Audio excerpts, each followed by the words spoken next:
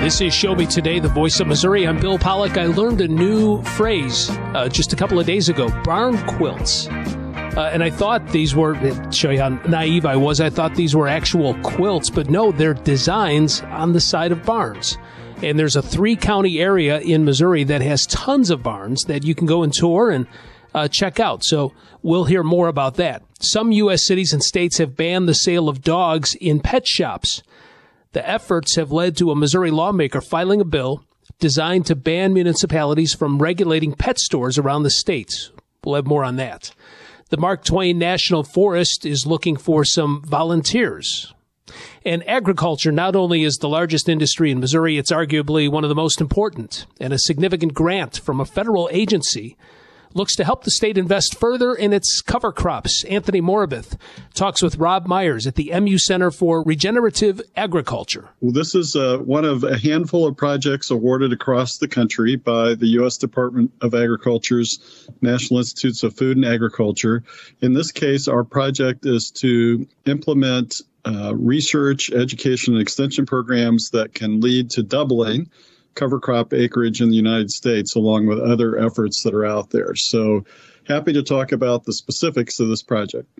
And just doing some research into this myself, I think it's rather fascinating. Obviously, this is going to be music to the ears of our listeners because obviously Missouri is a very important state in the U.S. regarding agriculture and farming and things like that. So what does this new $10 million grant project do for Missouri and what is it going to be designed for? You said... Yeah. So this project will put Missouri at the forefront of efforts to develop improved cover crops. And let me explain that cover crops are plants used to protect and improve the soil. So things like rye, clover, vetches, even radishes. So these are things that are planted typically in the fall after our corn and soybeans are harvested. And then they grow all fall through the next spring. To the time when we would plant our next summer's crop, like the next year's soybeans. So during that time, they're keeping the soil from washing away. They're keeping fertilizers that have been applied to the field in place instead of running off into streams and rivers. They're helping provide living roots that feed the organisms in the soil. Believe it or not, there can be more than 1 billion organisms in a single tablespoon of soil. So it's pretty remarkable the role that these cover crops can play.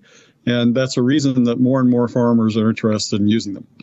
And obviously, you said this project aims to double the acreage of cover crops in the U.S. to 40 million acres by 2030. So how likely is this sort of a project that's being undertaken? Well, if our project was the only one working on cover crops, it probably wouldn't happen. But there are a number of other efforts to boost cover crop acreage. The thing that's been lacking is the development of new varieties and new seed production for the cover crops. So when a farmer is going to use a cover crop, the first thing they have to do is go out from a seed company and buy some of that rye or clover or vetches, radishes, those types of things to plant that fall, or in some cases they may plant them in the summer after wheat. And right now, if we were to very quickly double the acreage, we would have a tremendous shortage of seed to be able to do that. We also lack varieties that are suited for different regions. For example, some of the cereal rye that is sold to farmers was really developed for southern areas, more like Florida, and is not as suited to an area like Missouri or farther north areas. So this project will do the research and development needed to get some new varieties and new seed production out there. I was also reading that this is also going to help support the farmers and improve practices during severe weather, and obviously the fact that we are experiencing a climate that is getting warmer.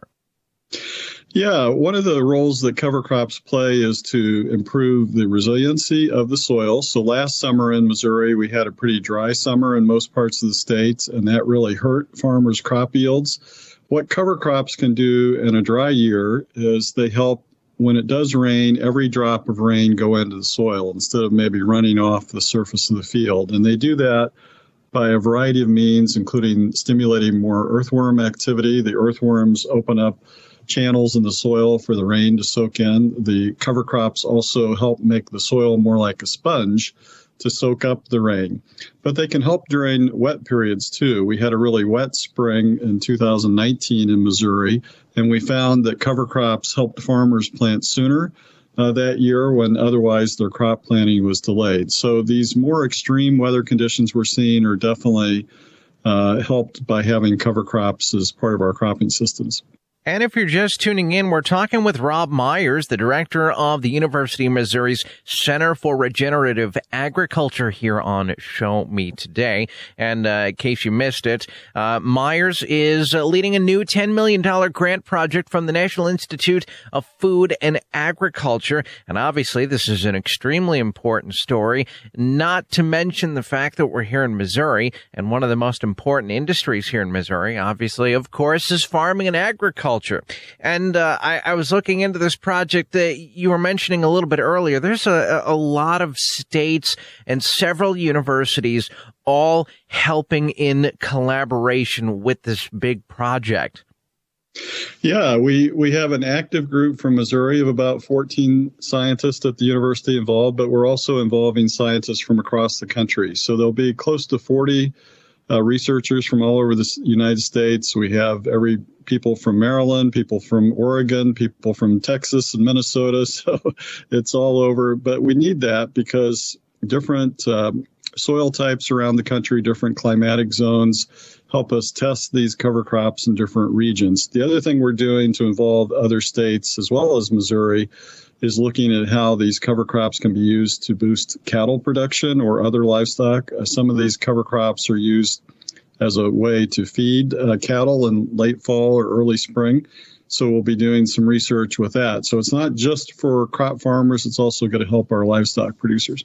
The other thing I think is worth mentioning is the fact that it is 2023, obviously, and we hear in the news a lot, and we've heard in the news over the past several years that the population is growing, continuing to grow. And with a continuously growing population, you hear and read of the fact that the food supply is always often mentioned in these stories.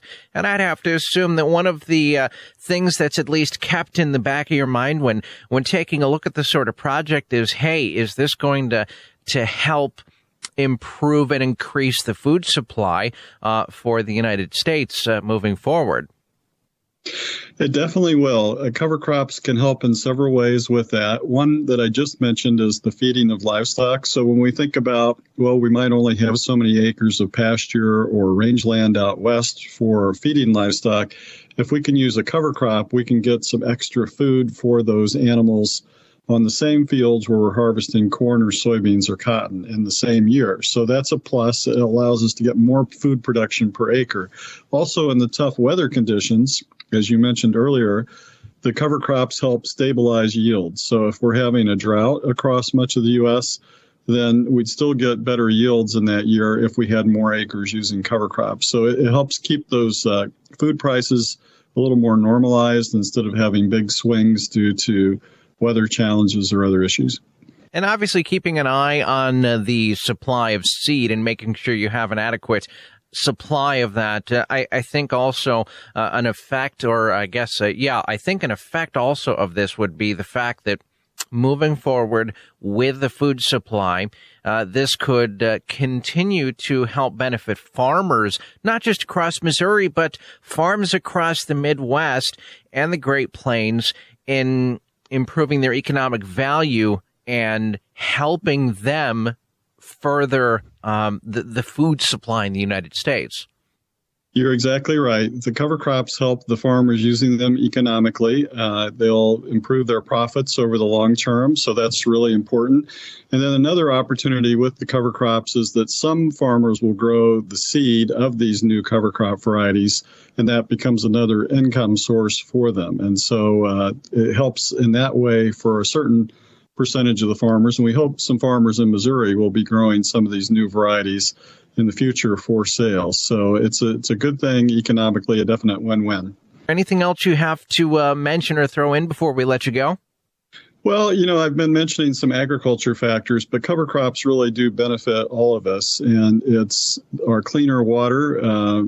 It helps with the climate challenges we're dealing with. And even just as you're driving across the countryside, seeing these greener fields in the winter, you can very quickly see some of the benefits the cover crops are providing out there. So we've got lots more information on our website, which is cra.missouri.edu, or just do a search for Center for Regenerative Ag at the university. Thanks. And that's Rob Myers, Director of MU Center for Regenerative Agriculture here on Show Me Today. This is Show Me Today, the Voice of Missouri.